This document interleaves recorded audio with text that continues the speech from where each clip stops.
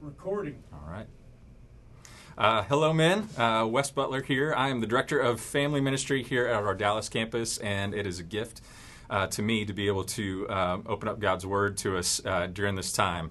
As I've thought about this morning, or this time that you're watching this, whenever that may be, I was struck by just the moment in time in which we're going to study this passage. I think about Bobby and the equipping team and those guys that when they planned, hey, let's go through these letters of Revelation, they had no idea that we would be in this particular moment in time that we're in right now. And yet here we are. And as I have dove into this passage and looked at it, I don't know that there is a more apt word for us than what we're about to jump into today. It is a word of encouragement to a faint-hearted people. And so my prayer and my hope for us today is that God's Word would do what it says it will do, that it is living and active and is sharper than a two-edged sword, and it cuts right to where our deepest need is. And so I don't know where this time finds you personally and how you are processing this, but I am confident that God Himself wants to speak to us today through His Word, and I'm really thankful for the chance to do that. So I'm going to pray for us. We're going to read this passage together. Actually, let me read the passage first, and then we'll pray, and then we'll jump into just what the Lord has taught us, taught me as I've gone through this, and hopefully it's an encouragement to you. So let's read in Revelation 3. We are in verses 7 through 13, the letter to the church at Philadelphia, and it says this: "And to the angel of the church in Philadelphia write, the words of the Holy One, the true One, who has the key of David, who opens and no one will shut, who shuts and no one opens. I know your works. Behold, I have set before you an open door, which no one is able to shut. And I know that you have but little power, and yet you have kept my word and have not denied my name. Behold, I will make those of the synagogue of Satan who say that they are Jews and are not, but lie. Behold, I will make them come and bow down before your feet, and they will learn that I have loved you. Because you have kept my word about patient endurance, I will keep you from the hour of trial that is coming on the whole world, to try those who dwell on the earth. I am coming soon. Hold fast what you have, so that no one may seize your crown. The one who conquers, I will make him a pillar in the temple of my God. Never shall he go out of it, and I will write on him the name of my God, and the name of the city of my God, the New Jerusalem, which comes down from my God out of heaven, and my own new name. He who has an ear, let him hear what the Spirit says to the churches." So, Father, we pray that you would give us ears to hear what you say to this church, to the church at Philadelphia. God, will you inform our heart? Will you encourage and strengthen us, Father, through this word? We ask this in Christ's precious name. Amen. So as I was thinking about this, there's a story that I tell often about my son Malachi. So if you don't know my family, I have 4 kids, and all 4 of my kids have come to our family through the gift of adoption. Malachi was adopted from Ethiopia when he was about 18 months old. And so I remember, and perhaps a picture will show up on your screen, I remember just the moment that I met him in this little courtyard in Ethiopia. I remember just minutes after that, just holding him on my chest and him falling asleep as I kind of laid on this couch at this guest house we were staying at. And Malachi came to us in this really beautiful way. And when he came to us, he wasn't speaking yet. He was, nonverbal. He was still only 18 months old. And so he was just beginning to learn language. And so as he got home to the States and began to pick up English very quickly, the very first full sentence that I remember him being able to utter was that every night when I would go to tuck him into bed, he would look at me and he would say, "Daddy, are we going to have breakfast in the morning?" Which seems like such an odd question. When you think about it, I might ask myself, hey, what am I going to have for breakfast in the morning? I might wonder if we're going to have pancakes or Lucky Charms, but that wasn't Malachi's question. Malachi's question was, hey, Daddy, are we going to have breakfast in the morning? And it confused me for a while until I realized Malachi potentially has a memory somewhere subconsciously in the back of his mind where he remembers a morning where he didn't get breakfast. Or maybe he remembers many mornings when he didn't get breakfast, when he was living in an orphanage or when he was living in a group home. And that hunger is still there within him. And so if you know anything about kind of trauma in kids, you know that trauma continues on and it endures. And so Malachi at one point in time was an orphan, and he needed his daddy to remind him, hey, you don't live in the orphanage anymore. You live in the butler house. And so I began to take great joy and delight, quite honestly, in that question. Every night I would go, yes, Malachi, of course we're going to have breakfast in the morning. What do you want? And then I'd go through the menu items of what was available to him and the Butler household and just remind him, hey, now that you are a son of Wes Butler, you don't have to ask that question anymore. And I think this letter to the Church of Philadelphia is very similar. You see, what we know from the scriptures is that we were all born into the orphanage of our sin and destruction. We all remember a time where we were a slave to those things. And yet we have been adopted as God's children. And because of that, we have confidence now that our Father will give us what we need.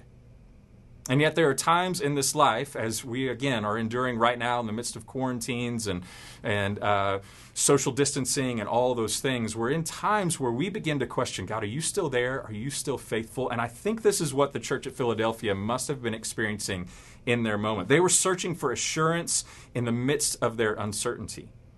And their father, through the words of his son, their older brother, as the scriptures tell us, was reassuring them. And that's what we find in this passage, is just a word of encouragement to those of us who are tempted to doubt, to those of us who are questioning whether our Father is going to provide for us this day. And so what I want us to look at and see in this passage are just three things, three keys to certainty in uncertain times. Napoleon Bonaparte is famous for a little quote where he just said, a leader is a dealer in hope. And that is what our ultimate leader is dealing in, is that Jesus is looking at the church at Philadelphia, and he's looking at us, the church here at Watermark, and he's saying, hey, let me give you hope today. Let me remind you of what is true. And so I want us to look at three keys to certainty in uncertain times that we see in this passage. The first one is this, that if we want to have certainty in uncertain times, we want to know who holds the keys. The scripture or the structure of all of these letters to the churches begin with an introduction of Jesus, and they spell out specific characteristics of Jesus that are pertinent to that church. And right here we see this amazing description of Jesus in verse 7, where it says, and to the angel of the church in Philadelphia write the words of the Holy One, the true one, who has the key of David, who opens and no one will shut, who shuts and no one opens. I know your works, he says. And so there's three things that Jesus reveals about himself that are so important for us in the midst of uncertain times that we can have certainty. We see that the one who holds the keys, he is the one who is holy and true. You know, I think about on Sunday we sang the song, Holy, there is no one like you. There is none beside you. That's what this means. There's no other one like Jesus. There's no other king like Jesus who gives us exactly what we need and who is trustworthy and true. This is no false God. This is no pretend God. And I think about Jesus looking at his disciples shortly before he was to die and saying, look, guys, I am the way and the truth and the life, and no one comes to the Father except through me. He is holy, set apart, unique, and he is true. The second thing we see about the one who holds the keys is that he is the one who sees and knows us. Look at what verse 8 says. I know your works, he says. And he goes on, he says, I know that you have but little power, but yet you have kept my word and have not denied my name. Men, let me just encourage you with this. Your God sees you. He sees your faithfulness. He sees those times when you're tempted to blow up at your kids, and yet you allow the Spirit to restrain you from that. He sees those moments where your wife needs a word of tenderness and gentleness and compassion, and you give it to her rather than maybe what your flesh would rather give in that moment. He sees those moments when you text a friend a word of encouragement and say, hey, I love you and I'm praying for you. He sees that. He sees those times, as I think about in Matthew 6, where Jesus says, hey, go into your closet and pray, and don't worry about the rewards of the world. The Father himself will reward you for your faithfulness. Men, he sees you. And what great assurance he gives us in that he sees you and he knows you. He knows your works. And you can be certain of that. Matthew 10 is a passage of Scripture that that Todd read on Sunday, where he just says this. He says, so have no fear of them, for nothing is covered that will not be revealed, or hidden that will not be known. What I tell you in the dark, say in the light, and what you hear whispered, proclaim on the housetops, and do not fear those who kill the body, but cannot kill the soul. Rather, fear him who can destroy both soul and body in hell. Your God, the one who holds the keys, he sees you and he knows you. And then the third thing that we see here is that he is the one who opens and shuts.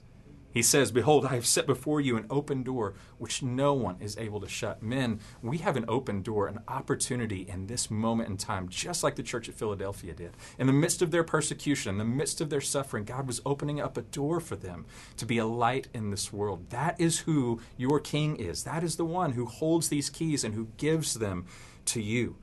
So the first key to certainty in uncertain times is to know the one who holds the keys. The second key is to know what it is that he unlocks. This is a beautiful structure to this passage. And what Jesus gives us here, and what John recorded for us in Revelation 3, is these 6 promises that Jesus puts before us. And in that we see things that he unlocks for us, and then we see things that God has locked away for us. And so it's like Jesus is this amazing game show host going, hey, let's look and see what's behind door number 1. Let's see what's behind door number 2. What's behind door number 3? And then it's kind of like he goes Oprah Winfrey on us and goes, hey, let me give you everything. Everybody gets what's behind door 1, 2, and 3. So what's behind doors 1, 2, and 3? Well, here is what he gives us. In verse 9, he says, behold, I will make those of the synagogue of Satan who say that they are Jews and are not, but lie. Behold, I will make them come and bow down before your feet.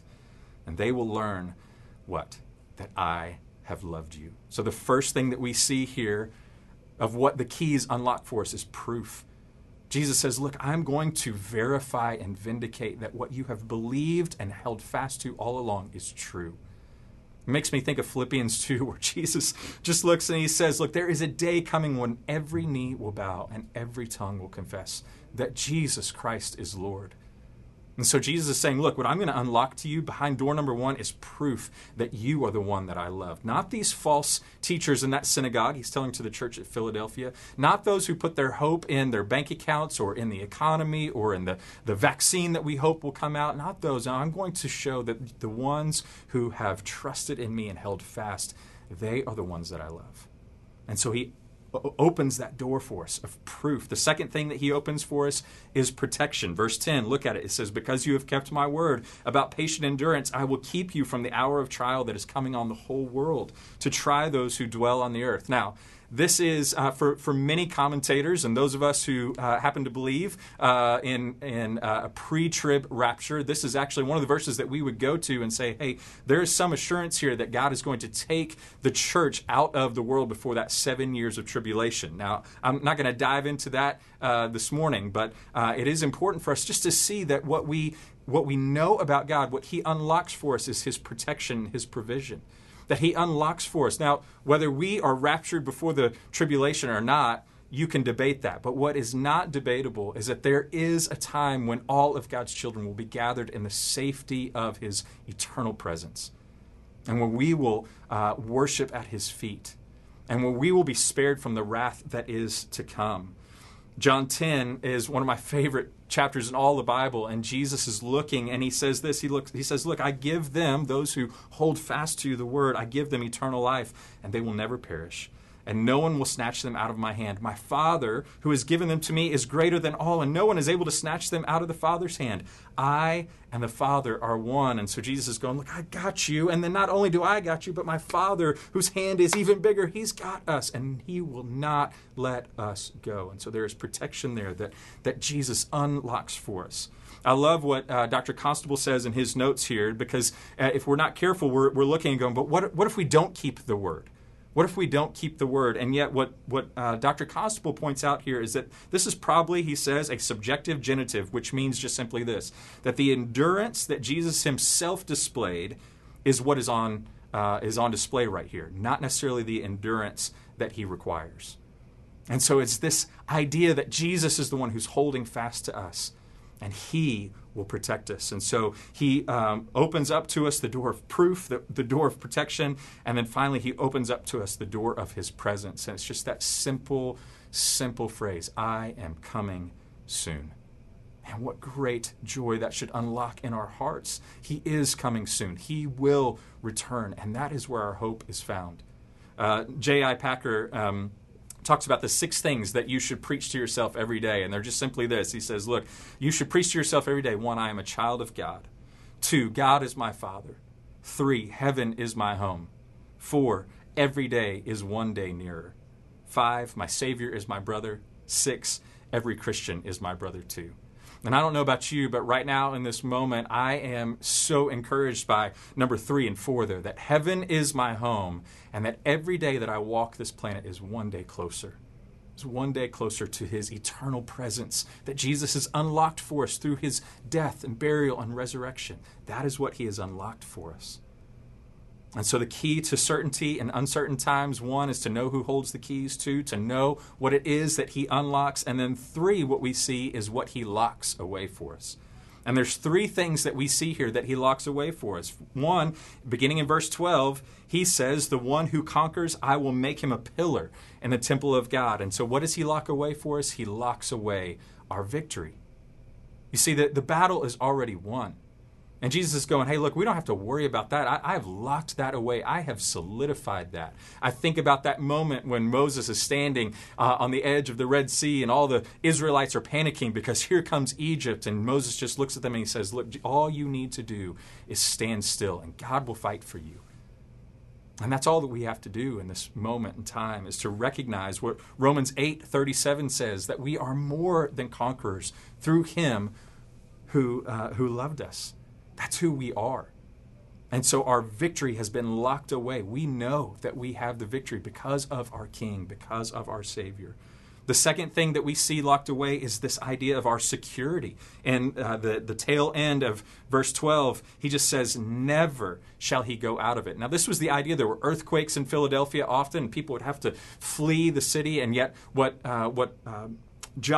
Jesus rather is encouraging the church at Philadelphia with is just this idea that, look, you're not going to have to flee anymore. You are safe. You are secure. And we see this again in Romans 8:38 and 39. He says, for look, I am sure that neither death, nor angels, nor rulers, nor things present, nor things to come, nor powers, nor height, nor depth, nor anything else in all of creation will be able to separate us from the love of God in Christ Jesus our Lord. Men, we are secure, and Jesus has locked it away. He has sealed us with his Holy Spirit. That is what he has given to us.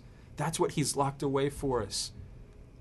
And he has the power to do that because he suffered, because he died, because he gave his life for us. So the keys lock our victory, they lock up our security, and then finally, I love this, is that they lock away our inheritance. The very end of verse 12, Jesus says, and I will write on him the name of my God, and the name of the city of my God, the new Jerusalem which comes down from my God out of heaven, and my own new name. Men, here's what you need to know, that you are an heir of the King, that all of the riches of heaven are yours. They are infinite, and Jesus is going to take infinity and he's going to divide it by 1 billion believers and more. And guess what's left when you divide infinity by 1 billion? It's still infinity. It just goes on and on and on. And those riches are for you and they are for me. That is our inheritance that God has given to Jesus, and that Jesus gladly, as a perfect older brother, says, look, I'll share my inheritance with these rebellious younger brothers who are not always faithful, who do not always hold fast, but I will give you this inheritance. And so Jesus looks at the church at Philadelphia and goes, look, I'm going to write on you the name of our Father. I'm going to write on you the name of our Father. I love what Dr. Constable says here. He says that the key of David apparently is referring to this passage in Isaiah 22, where Hezekiah's servant received the authority over David's house, including, he says, access to all the king's treasures. And so we go back to what Jesus was described in the very first, at the beginning of this passage in verse 7, and we see that he was handed these keys to the treasury of David. What is the treasury of David? Again, it is everything that God has given to his son because of him. Back to Romans 8. we see this. In verses 15 and 17, Paul reminds us, he says, "For you did not receive the spirit of slavery to fall back into fear, but you have received the spirit of adoption as sons, by whom we cry, Abba, Father. The Spirit himself bears witness with our spirit that we are" what? We are children of God. "And if children, then heirs, heirs of God, and fellow heirs with Christ, provided that we suffer with him, in order that we may also be glorified with him." And so, men, Jesus has locked up your inheritance. It's not a 401k that may or may not go very well during this economic time. It's not some trust fund that is out there. No. This is in the vaults of heaven, and it is waiting for you. And in fact, it is being given to you right here, right now.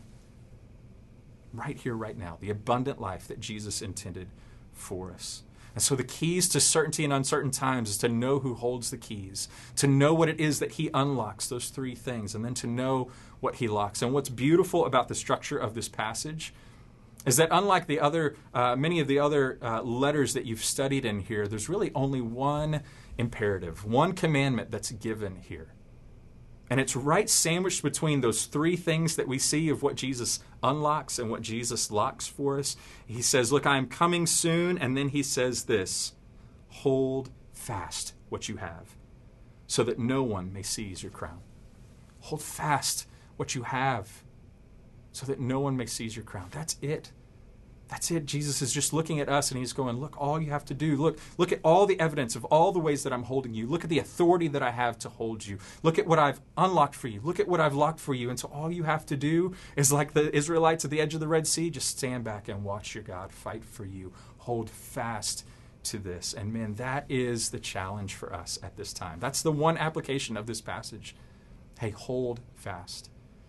There's the famous story of Odysseus when he knew that he was going to sail by the sirens that were out there, and he instructed his crew, hey, crew, I want you to lash me to the mast of the ship, and I want you to plug your ears and just keep rowing, but I want to hear those siren songs. And we could debate whether that was a wise move on Odysseus's part, but what we know is this, is that we can't plug our ears to the sirens of this world. But what we can do is that we can lash our heart to the ancient mast of God's word. We can lash our heart to the truths of what he has unlocked and what he's locked for us. We can lash our heart to the Savior and the King who holds the keys. And that's the challenge for us today. And so the application for us today is just to look and go, man, what am I holding fast to? Am I holding fast to the one thing that is certain and sure? During this time, this is a great opportunity for us to evaluate. Lord, is there other things that I'm holding on to? Am I holding on to the security of my job? Am I holding on to the security of these economic times? Am I holding on to, and am I trusting in these things to hold me fast? Or am I holding on to you, Lord? Am I holding on to you? And so that's my prayer. Hebrews 6, I'll just wrap up with this. It has this great passage, verses 17 through 20. It says, so when God desired to show more convincingly to the heirs of the promise the unchangeable character of his purpose, he guaranteed it with an oath. So that by two unchangeable things in which it is impossible for God to lie, we who have fled for refuge might have strong encouragement to what? Hold fast to the hope set before us. We have this as a sure and steadfast anchor of the soul, a hope that enters into the inner place behind the curtain where Jesus has gone before us. Where Jesus has gone before us. And so, men, let's hold fast. Let's learn from the church at Philadelphia to hold fast in the midst of uncertain times, in the midst of the times when the world's going to say, I wonder if there is still hope there. And we get to hold fast to this hope that is an anchor for our soul. Let me pray that you would. Father, thank you for these men and for the chance to open up your word together. God, will you remind us that you are holding on tight to us, that you hold fast to us. And God, would you give us your grace to hold fast to you today. Father, we don't want to just escape by kind of the skin of our teeth the wrath that is to come. Lord, we want to charge into it as conquerors, as victors, and as those who have had the confidence to hold fast to the things that you have bought for us with your blood. And so, Jesus, we thank you that you are the one who holds the keys. We are thankful that you unlock for us proof that we are loved by you, protection, and your eternal presence. And we are thankful that you have locked away for us our inheritance, our security. Father, we are so thankful. And we worship you and we praise you. And I pray now as we get to dive in this passage further with our small groups, Lord, that you would reveal to our hearts what you want to say. In Christ's precious name, amen. Guys, thank you all so much for letting me share with you today.